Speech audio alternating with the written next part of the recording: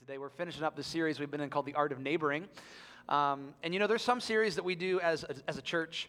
Like some series are more geared towards learning, where it's like we're gonna work through a passage of scripture or something. We're gonna unpack it. We're gonna be like, hey, here's what this means. We're gonna nuance it. And what does this look like for our lives? And then there's other ones that are just more geared towards doing, where it's not like we're gonna learn this new thing. Where it's just like, nope. If you're a Christian or a follower of Jesus, this is how we live, and this is how we do it. Sorry. It comes into my head, and I must say it. And that's one of the series that we're in right now. It's like, it's not super like, wow, I've never thought of that before. It's just, hey, if you're a follower of Jesus, this is something that we need to take serious. So this is something that we do. This series leans towards the doing end of things, and we're talking about loving our neighbors.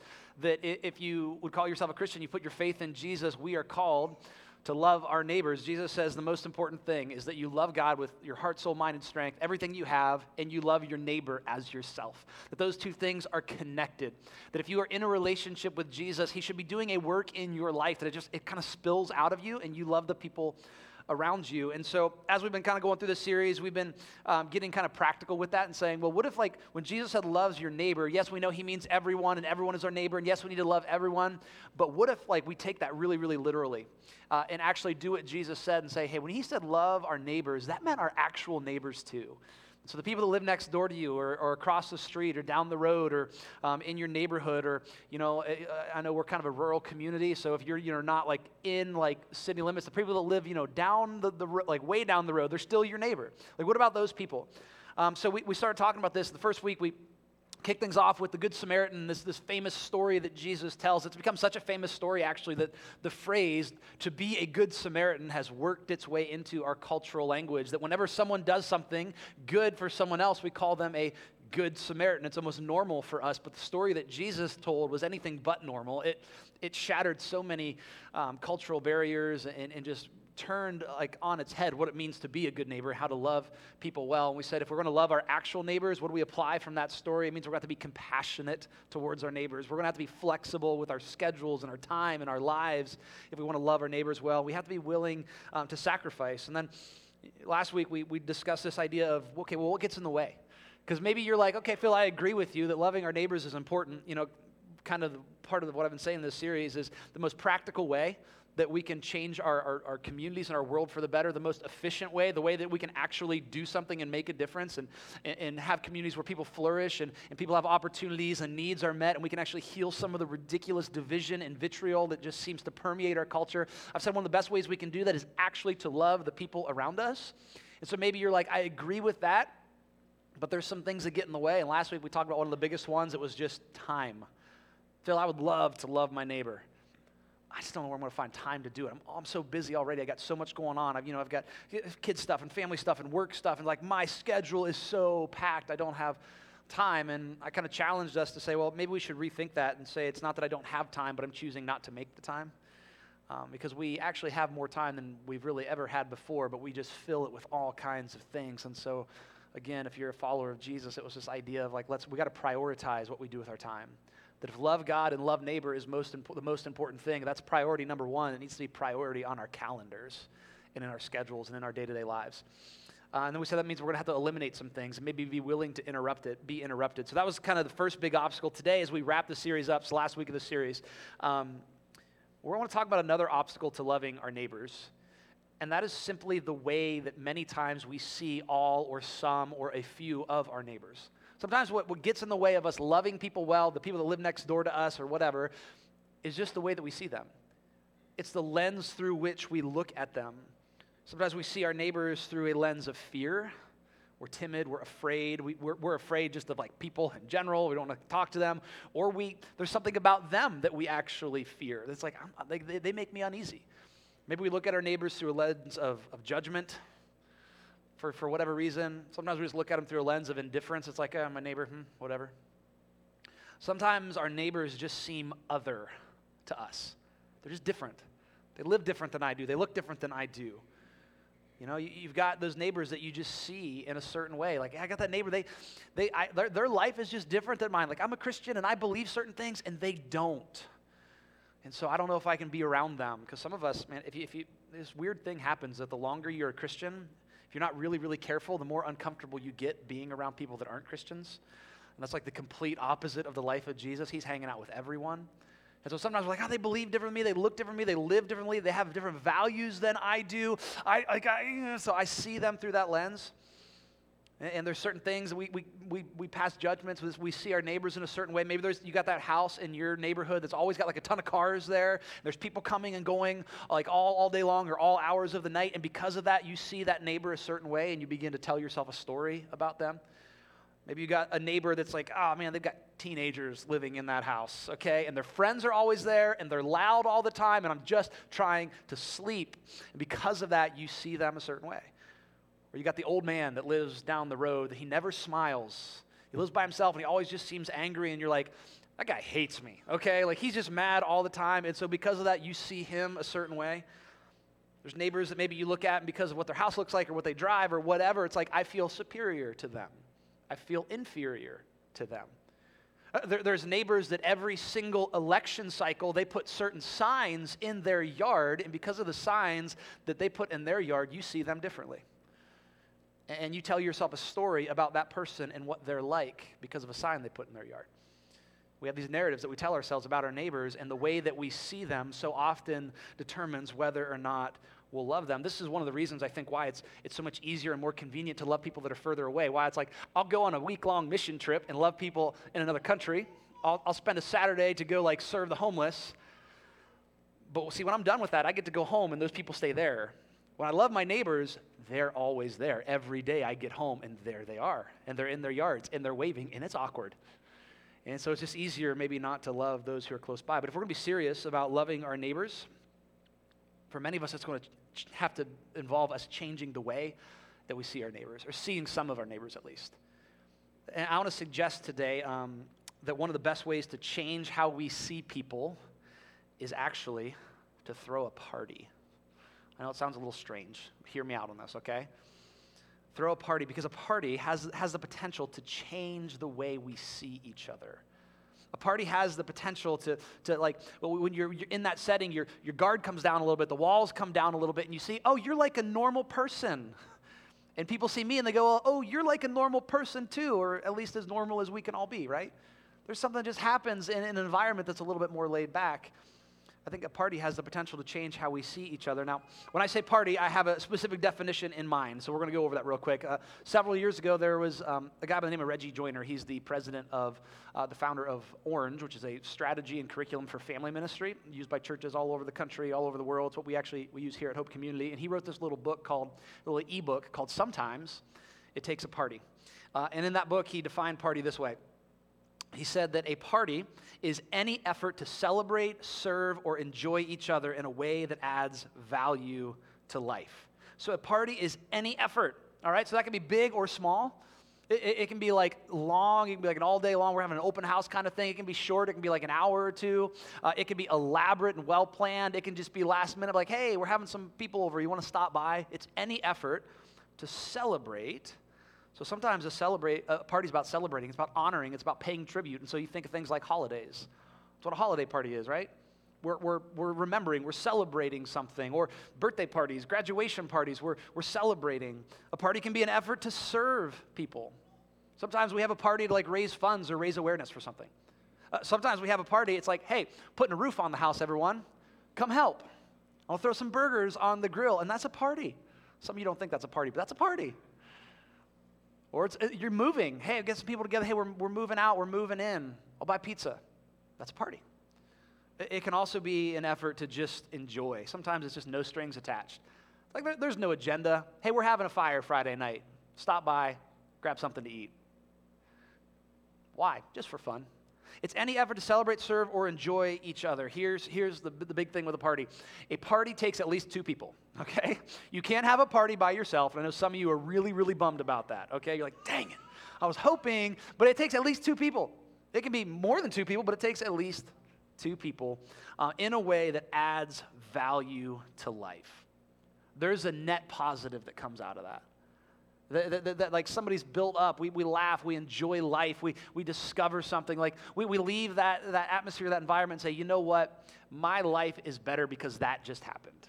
Like my time, like that was a good use of time. It's any effort to celebrate, serve, enjoy each other in a way that adds value to life. And I would argue that putting ourselves in environments and in situations like that, where we can do those things, has the potential to change the way that we see people. It has the potential to change the way that people maybe see us. But more than that, when those of us that are Christians and followers of Jesus do this, I think it has the potential to change the way that people see God through us. It's got the potential to change the way that people see God. And maybe this is why Jesus loved parties so much. Do you ever stop and think about that? Like how often you find, like you read through the Gospels, like Jesus is like always at parties. Like he's always in groups of people and they're eating together and they're celebrating, they're doing these things. It's like, wow, Jesus likes to go to parties. Who's ever seen the movie Talladega Nights? A couple of you, okay? There's a particular scene in Talladega Nights where John C. Reilly's character is like, I like to picture my Jesus in a tuxedo t-shirt. Because it says, I want to be formal, but I like to party. And it's like, well, maybe there's actually a little bit of truth to that. Like, Jesus enjoys being in these situations. I mean, think about this. Jesus, like I said, he went to parties. He's always in crowds of people. He's at dinners. He's doing these things. But he also told stories about parties. He used them as illustrations to prove a point. He compares God's kingdom to a banquet, to a party, to a celebration. And so in our time, the rest of the time together this morning, I just want to run through some of these kind of examples or encounters that Jesus has to highlight the potential that putting ourselves in these kind of environments, the potential that has in our lives and how God can use that. And just, again, this is going to be quick overview stuff. We're not going to like go in depth into any of this. This is like, hey, big picture. I think we can apply these things. If you're more like, I like teaching, I want to learn something, come back next week. We're jumping back into the Gospel of John. But for today, let's look at the potential of a party. First one I want to look at is John chapter 2, starting in verse 1. This is Jesus' first miracle. We read that on the third day, a wedding took place in Cana of Galilee. Now, a wedding at this time was very different than a wedding for us. So, see, a wedding for us, some of you hear wedding, you're like, that don't sound like a party, okay? Like, maybe this is just me. It's like, I'm happy for you, and I love that you're getting married, and I'm excited for your life together, but, I got to go to a wedding. I got to get dressed up and do the whole thing. It's like, right? That wasn't weddings in first century Jewish culture. A wedding for them was a week-long celebration. Everybody took off work, all your friends, all your family, the entire village, and you spent a week eating, drinking, and being merry and celebrating the people who got married. Like, it was just a time of celebration. And we find that this time of celebration, this party, Jesus' mother is there, and so is Jesus. They're invited to the wedding. And when the wine ran out, Jesus' mother told him, they don't have any more wine. The wine running out would have been a major point of embarrassment for people in this context. It would have been like shame. It would cast shame upon both families, upon the couple. And it would have been a party stopper. And so Jesus turns the water into wine. He does this miracle, and not just wine, but like the best wine. The people at the party are like, you kidding me? This is like the good stuff. And this is the first recorded miracle of Jesus. Now, there's a lot that you learn from that. And a couple months ago, we actually walked through this passage, and it's all about grace and this new covenant, and the new thing that Jesus is doing. But don't lose sight of what's right there in front of us, that the first miracle that Jesus does, the first miracle that's recorded, Jesus shows up where? Not at the temple, not in the religious setting, not in a place where all the powerful people are, but he shows up at a party, at a celebration with regular people doing what regular people do, celebrating this milestone in someone's life. And when something happens that threatens that would cause shame to his family, he steps in and says, I got this. I think right from the get-go, right from the kind of this beginning of Jesus' ministry, it's this statement that sometimes this kind of environment, sometimes it takes a party to demonstrate that God is for people. God is for people, not just the religious people, not just powerful people, not just important people, but he's just for regular people, normal people like me and you. He cares about us. Or how about, there's a famous story that Jesus tells, one of his most probably famous parables of what's called the prodigal son. There's a dad that's got two sons. There's an older son who's like the responsible one, and there's the younger son who's kind of like the rebel child. And the younger son goes to his dad and basically says, I wish you were dead, give me my money. Essentially, that's what he tells him. He wants his inheritance, and in that culture, a son would only get that inheritance after the father died. And so he says, listen, Dad, basically to me, the only value you have to me is the fact that I'm going to get your stuff someday, so can I just have it now? And the father gives him his stuff. And the son goes off to this faraway country, and Scripture says that he blows it all the money on wild living. You can fill in the blank for whatever that meant. And then there's a famine in the land, and so this son now is out of money. He's starving, he's hungry, and so he hires himself out to a pig farmer to feed the pigs, which was like, for that cultural context, would have been disgraceful and disgusting for him. And he comes to his senses, and he's like, let me just go back home. I don't expect to be accepted back as a son, but maybe my dad will hire me so I can at least have a job and have food in my stomach. And so he makes his way back home. We find this in Luke's gospel, and here's what happens. The son got up and went to his father. While he was still a long way off, his father saw him, was filled with compassion for him. He ran to his son, and he threw his arms around him and kissed him. And the son said to him, Father, I've sinned against heaven and against you. I'm no longer worthy to be called your son. But the father said to his servants, quick, bring the best robe and put it on him. Put a ring on his finger and sandals on his feet. Those are symbolic things. The ring on his finger, the sandals, the robe. It's like, you are welcome back into the family. Like, you are my son again. But the father doesn't stop there. He doesn't just say, hey, you're part of the family and you're forgiven. The story goes on. The father says, bring the fattened calf and kill it. Let's have a feast and let's celebrate. For the son of mine was dead and he's alive again. He was lost and is found. And so they began to celebrate. You're back. Let's throw a party. There's food. There's all kinds of things going on. Actually, the story continues on. Meanwhile, the older son was out in the field. We read a little bit more of the account. We kind of learn the older son is very stuck up and kind of hypocritical and doesn't like the fact that his brother's being welcomed back in. But whenever he comes near the house, he hears the sound of music and dancing. So he's out in the field. He gets closer to the house. He's like, what is going on? Ask the servants, what is going on? Like, there's music, there's dancing. What? They killed the fattened calf. In other words, like the best food possible. Like, this is nuts. What happened? All of this for my little brother who doesn't deserve anything? It's this beautiful story of a loving father throwing a party for a rebellious son. It's a story of grace and love and forgiveness and like welcome back with open arms. And in the story, like you and I, it's like, hey, sometimes we're the prodigal. We're the ones that said, basically, forget you, God, I don't want anything to do with you, and we make our way back. A lot of times in the story, and I know this is kind of harsh and it doesn't feel so good, but a lot of times we're the older son. We're the hypocritical, kind of like religious, like, well, I'm good. But don't miss that the father in the story is God.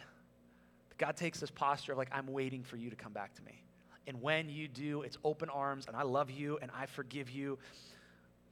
Let's have a party, because sometimes it takes a party to confirm that we can always be forgiven. There's more than just words and saying I forgive you, but there's something about like that celebration that says, no, like, this is true. You can come back to me. And there's going to be a party and there's going to be a celebration and it's going to be like nothing ever happened. All that happened in the past, it's in the past. We are going to celebrate. This is a brand new thing moving forward. In the book, Reggie says, nothing can authenticate forgiveness like celebrating with someone a new direction in life. Nothing says, yes, you're really forgiven, and yes, this is a brand new start, than celebrating with them and saying, I'm in your corner, let's do this. The party confirms that we can always be forgiven.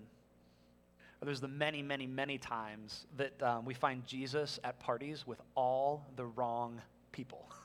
Like, he is constantly, like, we find him eating dinner and at people's house that, like, the religious leaders around him are like, you have got to be kidding me. You cannot hang out with these people. There's one time in the Gospel of Luke where we find this happening. We read this in Luke 5, that after this, Jesus went out and saw a tax collector by the name of Levi sitting at his tax booth. Follow me, Jesus said to him. Levi got up, left everything, and followed him. And so Levi has another name. His other name that he goes by is Matthew. One of the first followers of Jesus, brings us one of the accounts of the life of Jesus. We call it the Gospel of Matthew. But Matthew, or Levi, he's a tax collector. And the tax collectors are the most hated class of citizens in Jesus' day.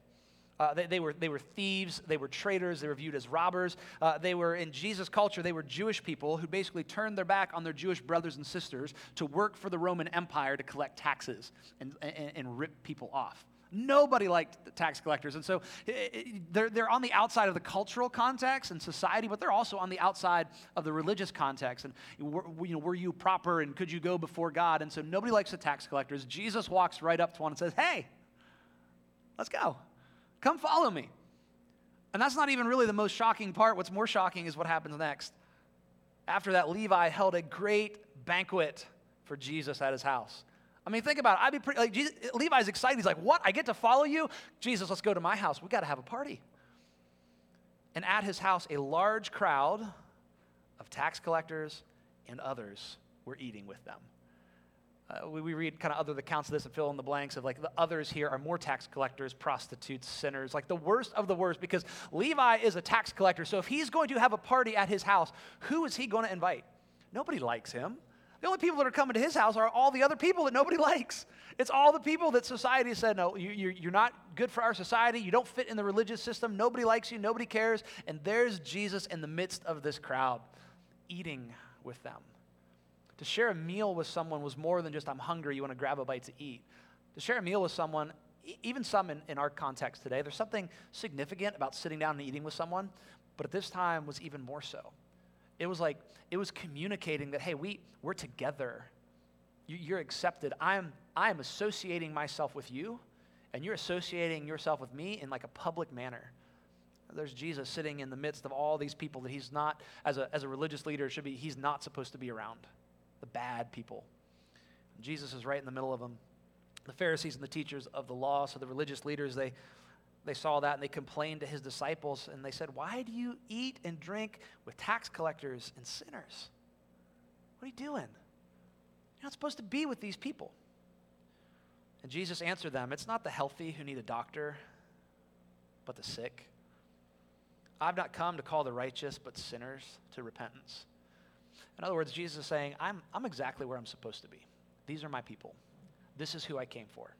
This is who I care about.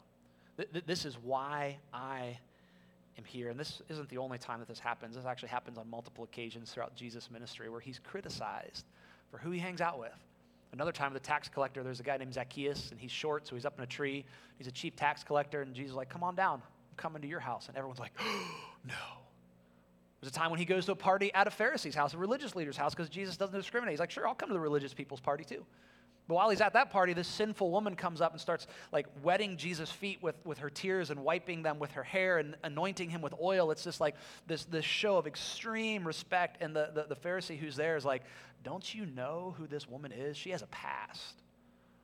And Jesus says, don't you see her? She's done a beautiful thing. I'm not afraid to be seen with her and others like her. It's kind of funny. It gets to the point where Jesus does this so often that there starts to be these accusations against him that he's like, he's just a drunkard or a glutton or whatever. Jesus says this in Matthew's gospel. He says, the Son of Man came eating and drinking, and look what they say. Look, a glutton and a drunkard, a friend of tax collectors and sinners. To which I think Jesus would say, you bet I am. I'm a friend of tax collectors and sinners because that's why I'm here. See, who Jesus interacted with in the Gospels and the way in which he interacted with them proclaims this beautiful truth that sometimes it takes a party to prove that people matter more than our opinions, and people matter more than our viewpoints, and people matter more than even our reputations. People matter more than just the things that we believe. Now, your viewpoint and your opinion and our beliefs, like those things are important. But any time that your view gets in the way of loving a you, we're wrong. It's actually possible. I know this is crazy, and this is something I think the church needs to step up in and add to the conversations in culture and in the world. It is possible to hold to your convictions and hold to your views and hold to your beliefs and still love and treat people with dignity and honor and respect. I mean, even what Jesus said that when he's at Levi or Matthew's house and he's hanging out, he's like, listen, I've not come for the healthy, but the sick. I've not come for the righteous, but I've come for sinners. I'm right where I belong. And you're like, yes, it's beautiful. But imagine you're sitting at that party with Jesus and you're like, wait a minute. Did you just call me sick and a sinner? And it's like, well, yes, I did. And you're like, somehow you love me in such a way that doesn't bother me. It's possible to hold on to the things that we believe and the way that we see the world and come and encounter and do life with people that think differently than we do and go, you know what? You are still loved. Sometimes it takes a party to prove that people matter in that way. And the final kind of example is there's a time when Jesus is teaching about the kingdom of God, the kingdom of heaven. And he tells a story comparing the kingdom to a banquet, to a big feast. And there's a bunch of people who are invited to this banquet. He's like, I'm sending this invitation out, and a lot of them don't come. They start making excuses as to why they can't be there. We pick this up in Matthew 22. The master in the story, the master of the feast or the banquet says to his servants, the wedding banquet is ready. The party is ready. It is party time. But those I invited, they didn't deserve to come. So, go to the street corners and invite to the banquet anyone you find." So the servants went to the streets and gathered all the people they could find, the bad as well as the good, and the wedding hall was filled with guests. Luke shares a similar account, maybe his version of the same account, Luke 14. The servant came back and reported these things to his master, that all these people are like, "No, sorry, I can't make it. I got this going on, can't come to the party. And so the master, in anger, because he's like, I've done all of this for you. I've made this party and you're invited. So the master in anger tells the servant, "Okay, well, go quickly to the streets and the alleys of the city and bring in here the poor, the maimed, the blind, and the lame. You go invite all of the people that nobody invites to anything and say they're invited to my party. That these preparations and this extravagance is for them." "Master," the servant said, "what you ordered has been done, and there's still room." And so the master told the servant, "Go out into the highways and the hedges and make them come in so that my house may be filled." Go out and invite people. People reject the invitation, but go out there and invite them anyway. The good, the bad, the rich, and the poor, the crippled, the blind, the lame, they are all my welcomed guests. As Jesus told this story, this parable to illustrate, okay, this is what the kingdom of God is like. It's like he's saying sometimes it takes a party to remind us that everyone is invited. Everyone, every single person that you ever meet, every single person on the face of the planet is invited to God's party. Now, not everyone's going to go. I mean, that's kind of seen in like the parable as well. Some people are like, "No, don't want to. I don't want to go to your party. I got other stuff going on." But don't ever let that part make us forget that everyone's invited. Everyone you ever see in your life is someone who's invited to God's party, that he's throwing an eternal party, that heaven, that the new age, the life to come, the kingdom of God, like it is depicted as a celebration, as a wedding feast of a thing that is overflowing with life and joy and goodness. And the good news is that because of Jesus, because of his death and resurrection, everyone is invited. Everyone's invited. And that idea, that can and that should change the way that we see the world around us. That should change the way that we see our neighbors. I mean, what if we started actually living our lives in every interaction we have, every person that we see, every person that we talk to, we start living in such a way with this realization in the front of my mind says, you're a person who's invited to God's party. Like, you're not just made in the image of God, although they are, but sometimes that concept, it's kind of like abstract for us. Or you're not just loved by God, although you are, even though that idea can be kind of abstract for us, but like, you're invited to the party that God is throwing. He wants you there. That there is an eternal party, and if you're a follower of Jesus, you're invited, you're going to be there, but every other person that you see is invited as well, and God wants them there.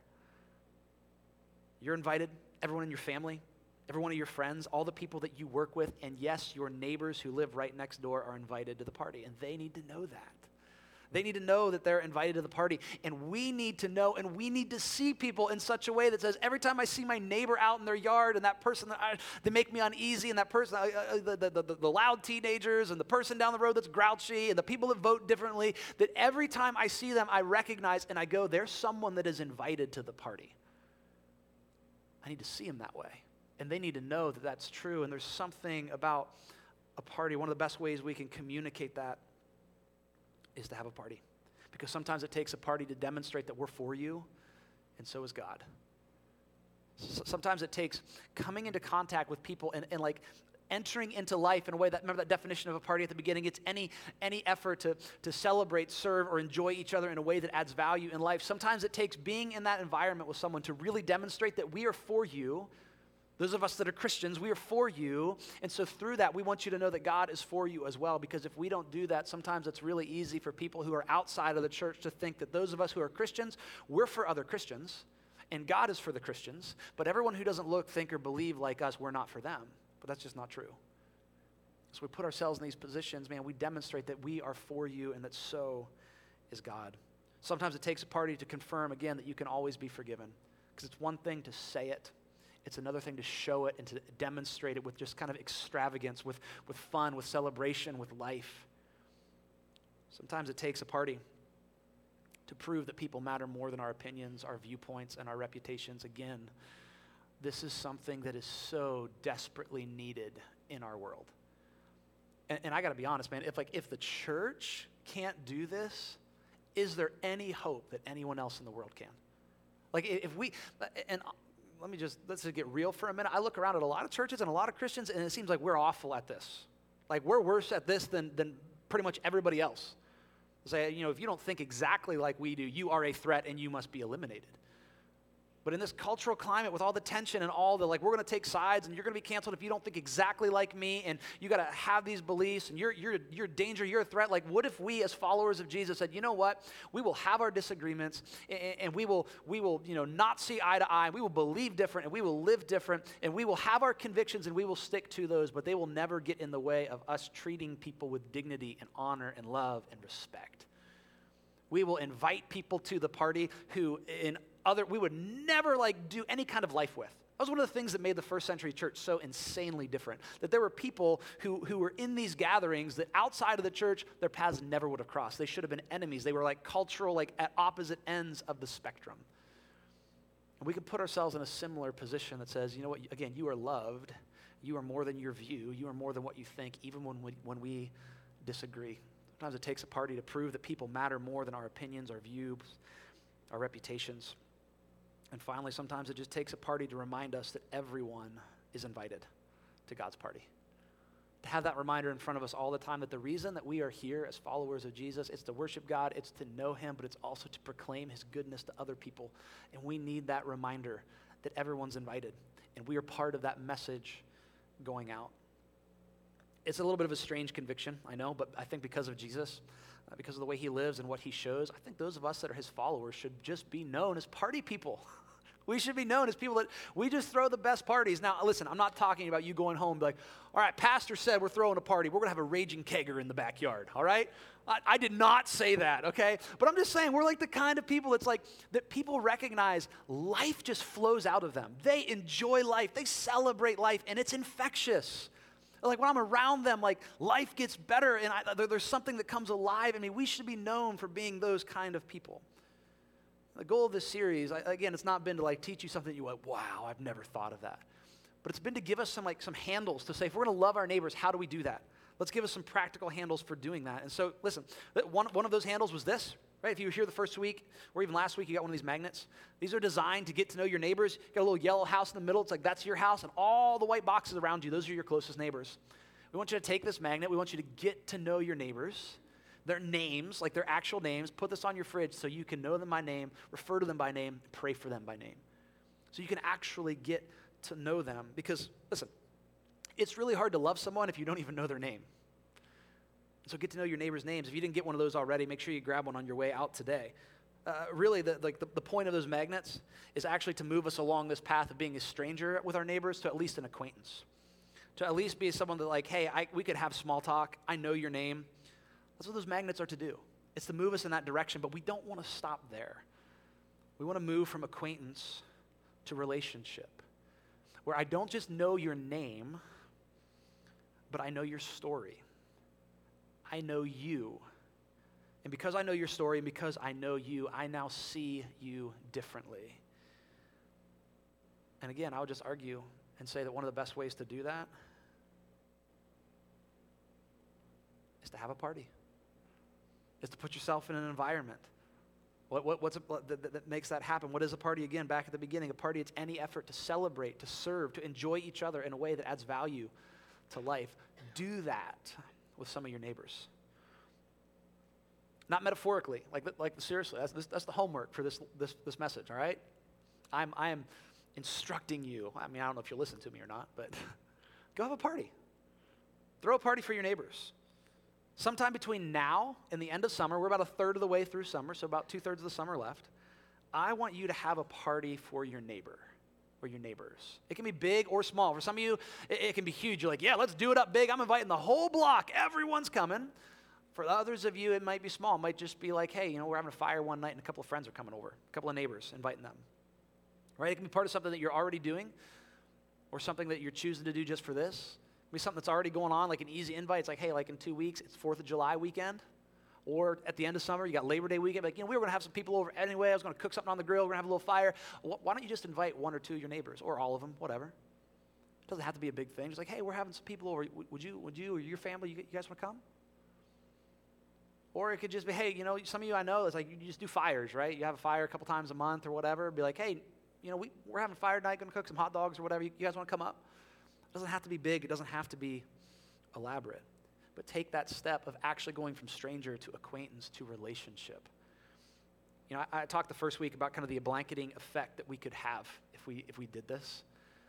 I said, as a church, it's kind of crazy when you look at like a map and if you would pinpoint, because we know where all of you live. If you would pinpoint, I'm just kidding. Well, some of you, because you gave us your address, okay? We're not stalking you. You willingly gave us that information. But if you would pinpoint where we live, like every single one of the allotments or subdivisions in Minerva, there's a family or a person or a couple or whatever that lives in one of those that go to Hope Community. And it's not just in Minerva. You go out of Minerva, any direction, north, south, east, or west, the kind of the outskirts and the rural areas, there's someone there who's a part of Hope Community. You even get past the community of Minerva. We have families who are part of our church. They're from the Carrollton area, from the Malvern area, from the Magnolia area, from the Paris, Louisville Alliance. It's like, it's crazy how wide of a reach that we have and how much of an impact we could have. If we would say, you know what, we are going to be the church in those communities.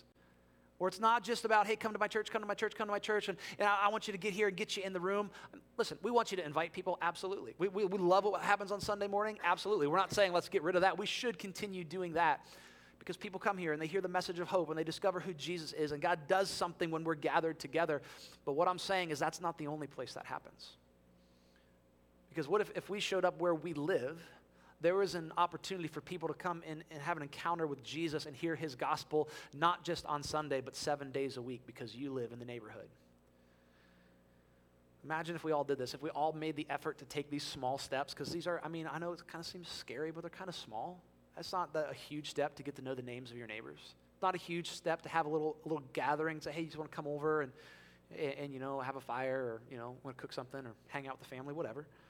If we all just took these small steps, imagine little gatherings popping up in neighborhoods all across our community where people are meeting in backyards, where they're meeting on front porches, where they're meeting around dining room tables. And imagine relationships beginning to develop with our neighbors to where your neighbors, they actually know and believe and experience that, you know what, these people who live next door, like, they know me and they love me. Like, I am known and loved by my neighbors. Imagine your neighbor feeling known and loved by you, and then God using that to communicate to them that they're known and loved by him as well. As simple as this is, it has the potential to change our community. It has the potential to change the world. If we love God, we love our neighbors. And so God, I pray that you would make us the kind of people that would do that would take this seriously, that just as simple as it seems, Lord, that we would just live it out. Be people that are so completely just changed and impacted by your love for us, that flows out into every area of life. That it would be evident, that our relationship with you would be evident through the way that we love the people around us. God, give us the courage and the wisdom, the strength, the boldness to take those steps, because it can be scary. God, help us to remember that you've not given us a spirit of fear, but one of boldness. God, may you use these small steps that we take to reveal yourself to more and more people. Would you change our lives, change our hearts, change the lives of the people around us? We pray this in Jesus' name.